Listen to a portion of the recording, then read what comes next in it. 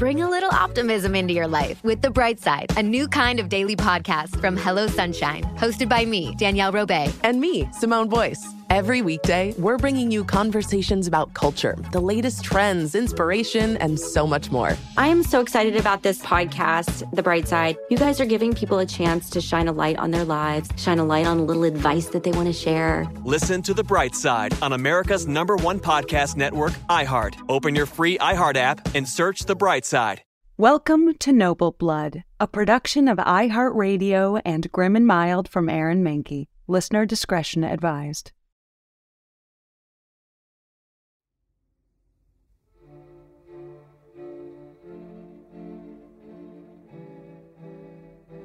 Hi, welcome to a new episode of Noble Blood. I am talking today with Peter K. Andersson, who is a senior lecturer in history at Örebro University in Sweden and author of the new book, Fool, In Search of Henry VIII's Closest Man, which is a book about the personal history, but also, I would say, the social and political history of Henry VIII's fool, William Summer, and also just of royal fools in general. Hi, how are you? I'm good. It's a pleasure to be here. Thank you so much for joining us all the way from Sweden. Let's just start with the basics. Who was William Summer, or as he was sometimes known, Will Summer? Yeah, William or Will. Most people who were named William were nicknamed Will in this period. Will Summer was Henry VIII's fool. So he is known mostly as the King's Fool. But he was not just Henry VIII's fool. He was the court fool at the British royal court from about 1530 up until his death in 1560. And that's when Queen Elizabeth I had just been crowned. So he was royal fool with Mary and King Edward and up until Elizabeth I. And also considering Henry's famously rocky marriage situations, this is one of the longest term relationships he had in his life. Yes, that's true. I've never thought about it that way. But yeah, they must have had some sort of special relationship, so to speak. What the nature of that relationship was, we will discuss, but it's not very clear-cut. As the title indicates, he was a person who was very close to Henry VIII in one way or another. Before we get into Summer's biography, or what we know of his biography, I think people, when they hear, medieval fool, they sort of think of a jester hat with bells and shoes with pointed feet. How close is that popular perception to the reality? Not particularly in this case. I think there were fools in motley wearing the cap with bells and so on, but mostly this seems to have been some sort of stereotype about the fool. When we come to this period, the Renaissance, most fools, at least the fools we find in portraits, the fools that are depicted and that we can identify, they don't look anything like that. If you see a typical portrait of a Renaissance fool, you wouldn't know that it was a fool if you didn't look closely. There is very little to sort of identify them as fools in their portraits. And this goes especially for Will Summer, who was depicted many times in portraits, but always looking very mysterious, very brooding, never smiling or anything like that. A very sort of mysterious and almost dark figure. So what do we know about the life of Will Summer, who is this man who was so prominent at one of the most famous Renaissance courts in history? We know very little about him, and the sort of contemporary references to him, you could fit them on one piece of paper, really. The thing about Will Summer is that quite a legend grew around him after his death. So when you look at the late 16th century and the period of Shakespeare and so on, there's quite a lot of references to him there. There's some sort of mythology around him, and he is invoked as a sort of mythological jester of the past, a sort of almost godlike figure in comedy, so to speak. And a lot of playwrights include him in plays about the reign of Henry VIII, where he's depicted as a very sort of jesting and shrewd comic. And a lot of books were written about him in that period, but very little of what you can find in that period is truthful. And when you start to move closer in on his own period and the sources that are closest to his life, you see that he was quite a different character. He was probably what was called in those times a natural fool. You had this distinction between natural and artificial fools. And artificial fools constituted what we would call a comedian, basically, someone who was skillful at being funny. But natural fools were employed based mainly on what we would today call an intellectual disability. It could be other things as well. It could be persons with a very sort of rural or common background who would be a contrast to the other peoples at court in a way that would be considered amusing. But natural fools were not the sort of shrewd wits that they are sometimes depicted as in Shakespeare plays or in later fiction. One thing that I found so fascinating about your book is how you sort of trace how Summer, the character in fiction and plays, is depicted as this famous wit, as a man of the people, who's sort of this outside observer who's able to comment on the insanity of court or the indulgences of the church, even though, as you lay out in Summer's lifetime, he almost certainly wasn't, at least, a famous wit by anything that he was doing purposefully. How did that shift happen? That's a good question, really. It's difficult to say. I mean, it's very... The image that you describe is, of course, very attractive to us. We like to think of the fool as someone who sort of looks through all the performances and all the role-playing going on at court, and who is a bit more like us, perhaps, and who sort of represents our perspective on this period. But it wasn't like that, and it's difficult to say how this shift in the image of Will Summer happens. But when we go a bit closer to his own lifetime, you see anecdotes about him, stories told about him, where you can find perhaps a grain of truth. You can find little facts and little nuggets of information that you can single out because they don't really have any purpose in the anecdote. So it's just something that is mentioned in passing. Things like the fact that he came from Shropshire, apparently, that he had a strange ability to fall asleep in odd places, which is mentioned in a posthumous biography, but also in his own lifetime, and so on. So there are little things when we get closer to his own lifetime that might have a sort of basis in truth. I love that detail of him frequently falling asleep because listeners might be familiar with the fictional novels of Hilary Mantel, which, as you point out, she briefly alludes to Will Summer, but paints him almost as a narcoleptic, which I love when fiction just takes a detail. She does a big thing about that. Like he has to have an attendant when he's in town so that he doesn't fall asleep in the street and so on. There is no source about that, but we have these indications that he might have had that sort of condition. So she does a funny thing about that. Really. Yeah, I love that. You alluded to earlier the fact that Summer is featured in numerous portraits, I think 4 that we know for sure, sometimes with Henry VIII at his side. Was that common for fools at the time, or does it say something about Summer's relationship with Henry VIII? It wasn't that common in England, actually. The only other example is there's a portrait of Thomas More with his family, which includes his own fool. And you can find examples from other countries, the Spanish court, for instance, and so on. But in England, this doesn't seem to have been a convention. So that's quite interesting to find him in several portraits. There are no portraits of William Summer alone. We haven't been able to find anything like that. But he is included in a lot of family portraits, dynastic portraits, where he is standing in the background. And when you compare all these different portraits to each other, you can easily recognize this man. And you can also see a bit how he gradually becomes older and older as time passes. There are, of course, posthumous portraits. He was invoked and used as a sort of mascot of the court, even up until the time of Elizabeth I. So he was probably viewed and used as a sort of symbol of the continuity of the Tudor court. That's fascinating that these portraits of him are less to feature him as an individual and more just what he represented as a symbol. One other sort of, I think, maybe modern stereotype we have about the medieval and Renaissance fool is the idea of jester's privilege, that the jester gets to say anything that he wants and he won't get in trouble, to speak truth to power. In the book, you referred to it as the legendary fool's license. Can you talk a little bit about that idea?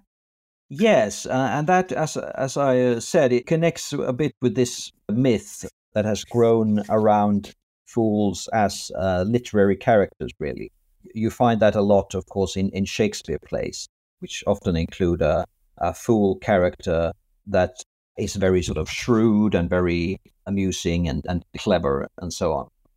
The thing about the fool's license and so on, that is a bit of a myth, really. Because when you look at the real fools in the period before this, they were not treated very, very respectfully. They were definitely not sort of taken seriously in any way, I would say. That perhaps they had a sort of carte blanche in a way that they weren't taken seriously and they were considered fools, so they could, in a way, say what they wanted.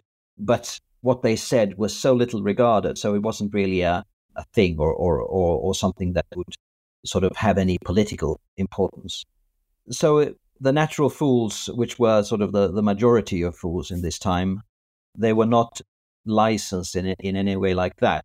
They had a relevance, of course. They were entertainers in one respect. They were also sort of symbols of deviance, of something different, something curious in a way. They were in a way sort of part of the royal curiosity collections.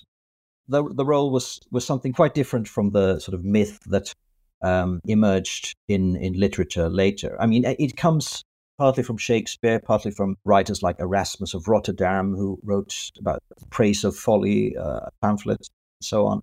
But then it starts actually to influence the role of actual court fools when you come into the 17th and early 18th century. Then you find fools that are more artificial fools. They begin to be called court jesters more than earlier, and that's a different type of fool, really. They are more sort of clever and shrewd, and they do have the odd moment of sarcasm and criticism. Archie Armstrong was the main fool in the English court in the 17th century, and he got into trouble a few times for saying witty or shrewd things that weren't very popular with the king. And sometimes fools like Will Sommer were disciplined quite harshly. It wasn't necessarily an easy or fun life. There are some violence that you remark on in this book. Yes, they were disciplined, and especially Will Sommer, we see was subjected to physical punishment and chastisement. There's a contemporary play by a court poet called John Haywood. He sort of references the conditions of court fools at this time, and he has a long list of how they are treated. Some beat him, some bob him, some joll him, some job him, some tug him by the arse, some lug him by the ears, some spit at him, some spurn him, and the list goes on and on and on. So it was quite a obvious thing at this time that the fool was someone who was physically punished a lot. And this long monologue ends saying that not even Will Sommer, the king's own fool, can avoid this kind of treatment. So he was definitely treated in the same way as other fools. And by the way, as children and servants in this period. And there's an allusion you make in the book to a fool, possibly Sommer, who said something that insulted the queen and princess, that insulted court. Can you speak a little bit to that? We don't know if it is Will Sommer, but possibly it is. And in that case, there's an ambassador who mentions this in a letter home to Spain, and he says that the king's own fool slandered the king's mistress, and the king flew into a rage and nearly murdered him, or threatened to murder him, or something like that. And the fool had to go in hiding.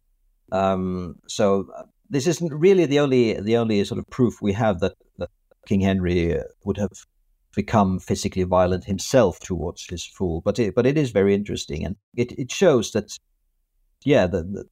carte blanche, fool's license, and so on. But you could overstep the mark, of course. And even though you were just a fool who just said foolish things, perhaps now and then there were moments when the fool said things that could enrage the king, of course.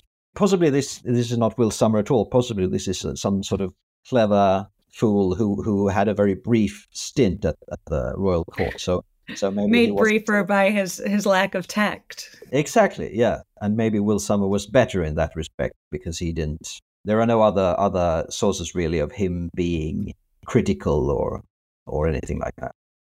One thing that I find very interesting about your book is how you talk about the influence that the Renaissance fool has on the modern stand-up comedian. And you sort of suggest that link isn't as clear as some historians like to believe, and that it's almost as if the idea of the Renaissance fool is what influenced the idea of modern comedians more than the actual fact. Yeah. I mean, we like to think of medieval fools sometimes perhaps as some sort of precursor to the modern stand-up comedian. Yeah. They stood up in front of the dinner guests and had a monologue or something like that. There is there's a Woody Allen film where he plays a medieval fool in just the same way as he is normally. And that's, of course, a very appealing thought, but I don't think it was quite like that, especially not when we speak about the natural fools of the Renaissance. The link that I try to sort of put forth in my book is that the taste for natural foolery in the Renaissance was based on a sort of comic taste for the natural, for the spontaneous comedy and some sort of authenticity, and that this should in some way have been taken further with the image of the court fool in Shakespeare and related literature, and in that way because Shakespeare expresses this sort of penchant for more sort of natural and spontaneous, and comedians who don't laugh at their own jokes and so on. That's sort of things that Hamlet says he likes in that play. So possibly there is a line to identify there, which goes forward to today, when we perhaps often think of spontaneous comedy or a sort of natural streak in comedy as something to be strived after. And yeah, but it's not a sort of straight line from the medieval fool to the stand-up comedian.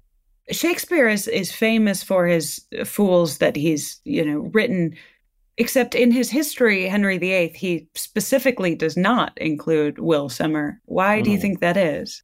I don't know. I think there have been different explanations for that. One is that his regular clown actor Robert Darman wasn't available at that time.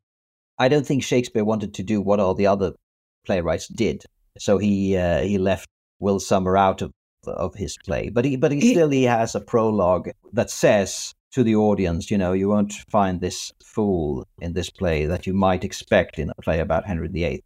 So apparently the fool's absence had to be explained away. And this shows that it was some sort of a convention to include Will Summer in these very popular history plays about the reign of Henry VIII.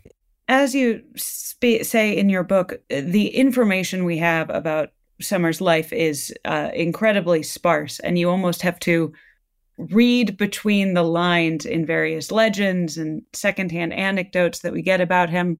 Why, as a historian, were you drawn to this figure? I've had a long-standing obsession with court fools as a sort of historical problem, really.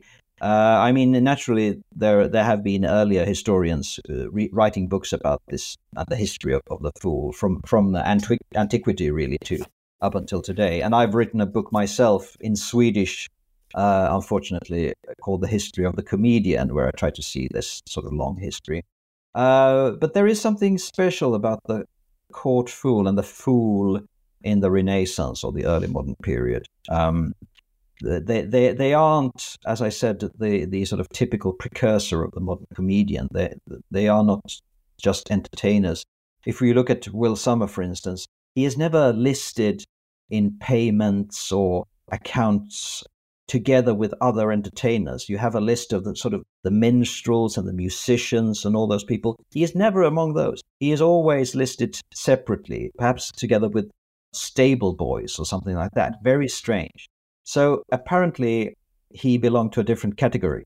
And that's also what you see when you look closely at the Renaissance fool, that they had a sort of ceremonial or almost ritualistic purpose, which you can sort of trace back to earlier times when the fool had a sort of almost scapegoat symbolic importance. And of course, there's also a lot of theology involved in this, and the image of the fool in the Bible and so on. You speak to the contradiction of the fool as a figure, someone who is, sometimes physically disciplined in a cruel way, treated cruelly, laughed at, but that there is this almost religious side where they're considered almost godly, closer to God in that sense. Can you speak to that contrast a little bit?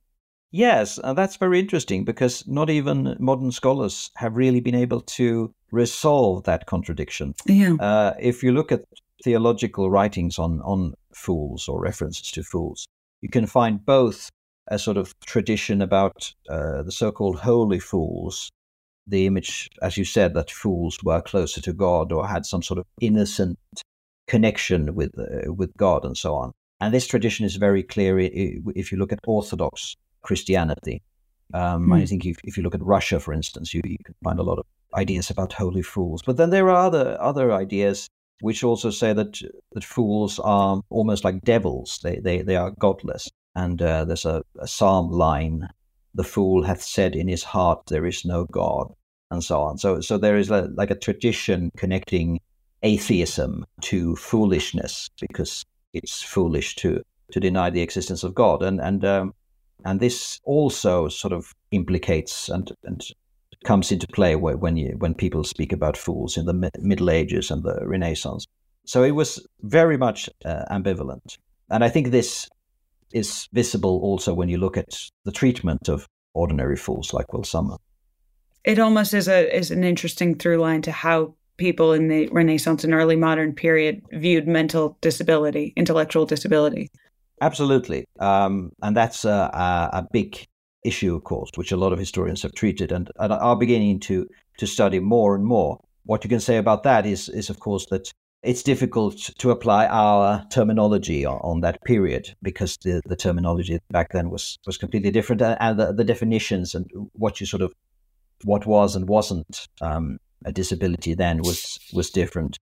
But even there, you can see this ambivalence. You can see a lot of empathy and a lot of care, especially in communities, taking care of people with a disability and so on. But also the cruelty and the beating and the sort of very cruel humor that fools are subjected to. The fool is a sort of bully victim, really, in a lot of situations, and that's often the most obvious modern parallel when you study fools at this time. Bully in the sense that they were the ones being bullied? Yes, bully victims. Very much so. So there aren't any more obvious bullies in history than Henry VIII, really. Yeah. So it's very suitable, this particular fool, but also in other cases, of course. You mentioned earlier the sort of nebulous position that Will Sommer had in court, not part of the chamber, but also not quite part of the household. What might his daily life have looked like? Obviously, we don't know, but just if you had to imagine. Yeah, that's very interesting. Some people earlier suggested that he had his own sort of quarters in the royal palaces and so on. I don't think that was the case. In that case, something very simple and perhaps together with servants or stable boys or something like that. There's even a reference in one of the anecdotes about him. It says that after he had been entertaining the king, he went into a corner of the room to sleep with the spaniels. So it's suggesting that he slept in the dog basket, basically. And there are theories about fools and dwarfs at this time being sort of human pets. And you can see that image sometime when you see him falling asleep and being sort of in the background, lounging around, being quite comfortable, really, but also treated with this combination of sympathy and cruelty that you might compare with a pet. So there is that dimension in it, really. So possibly his daily life would be something like that. He would be around, especially when called for, but he would also probably live outside of the court, and his life outside of court we know very little about. But there is a document in the Royal Archives with payments for him being washed and shaved, and his feet being washed, and this is in connection with the coronation of Mary Tudor. So it's quite possible that he was not at court before that, but he was taken in. Maybe some servant was sent out to find him in a tavern in London or something, and he was taken in because you had to have, of course, Henry VIII's fool around for the coronation. So he was taken in, he was shaved, he was fitted with new clothes, washed, and so on. And I believe he was also present at yeah. the coronation of Elizabeth as well. Yes, that's one of the last sort of records we have of him in his life.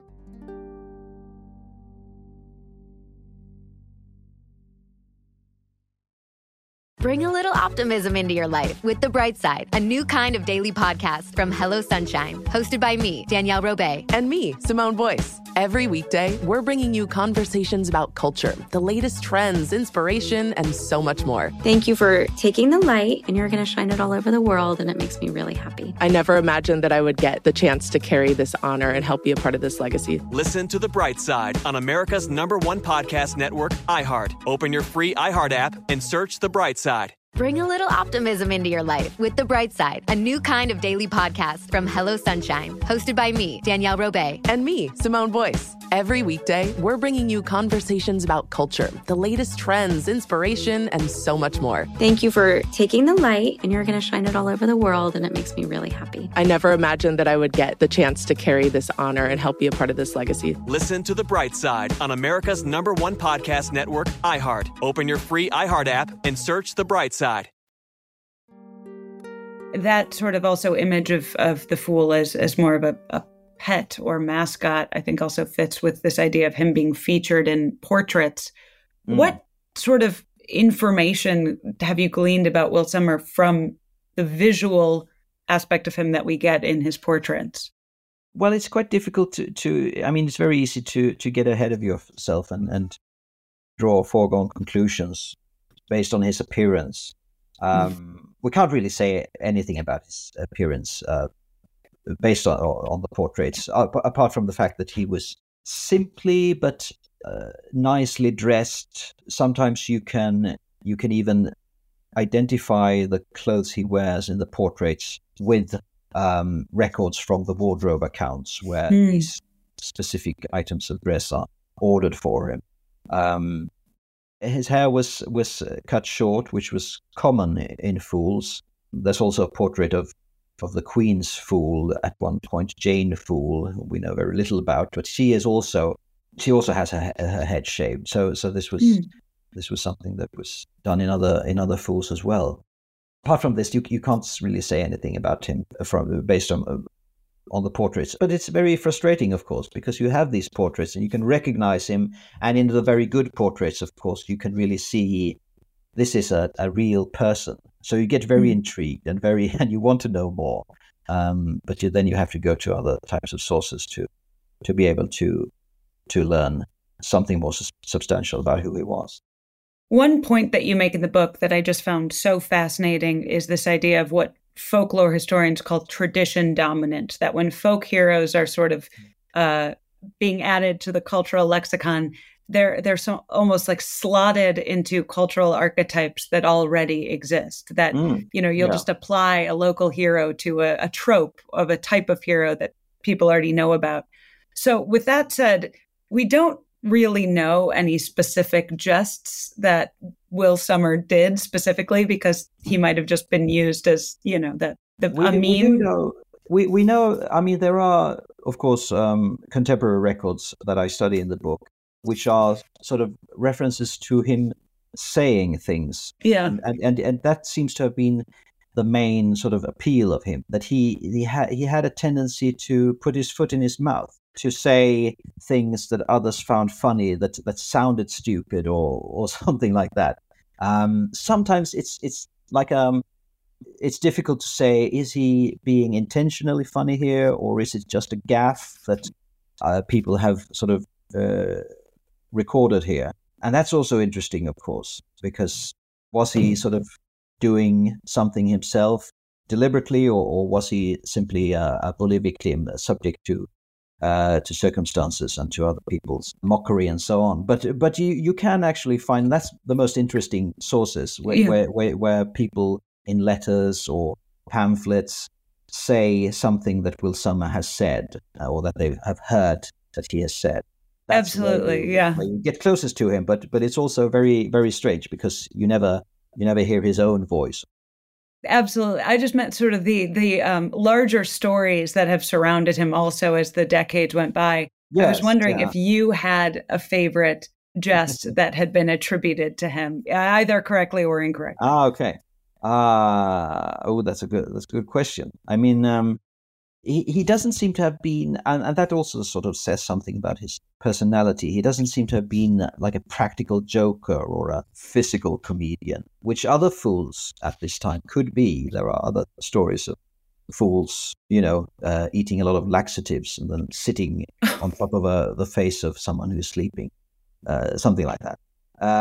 It's always funny. It was funny hundreds of years ago. It's funny today. Exactly. I mean, who wouldn't love studying court fools in the Renaissance when you read a story like that? But with Summers, everything is much more subtle, and therefore it's very much more interesting, but also very difficult to sort of get at him. But the things he said and the quotes from him are funny in themselves. But the thing that the motto that he had, that most people who quote him refer to, is you shouldn't abide by anything I say.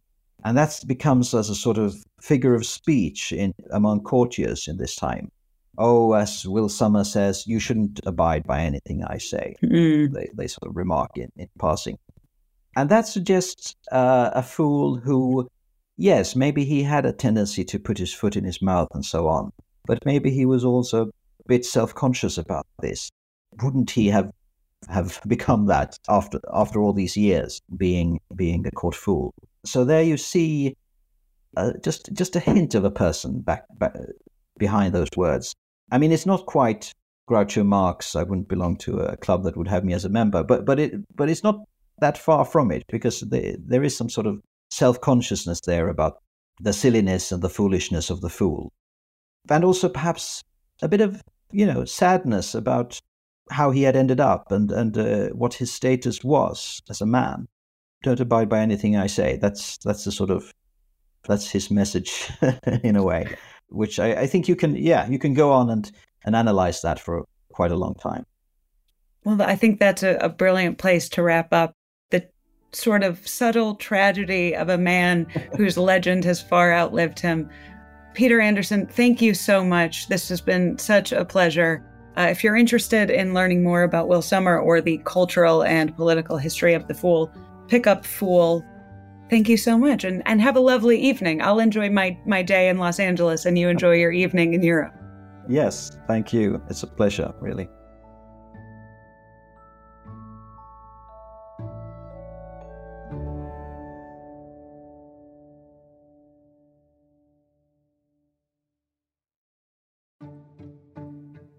Noble Blood is a production of iHeartRadio and Grim and Mild from Aaron Mahnke. Noble Blood is created and hosted by me, Dana Schwartz, with additional writing and researching by Hannah Johnston, Hannah Zwick, Mira Hayward, Courtney Sender, and Lori Goodman. The show is edited and produced by Noemi Griffin and Rima Ilkayali, with supervising producer Josh Thane and executive producers Aaron Mahnke, Alex Williams, and Matt Frederick. For more podcasts from iHeartRadio, visit the iHeartRadio app, Apple Podcasts, or wherever you listen to your favorite shows.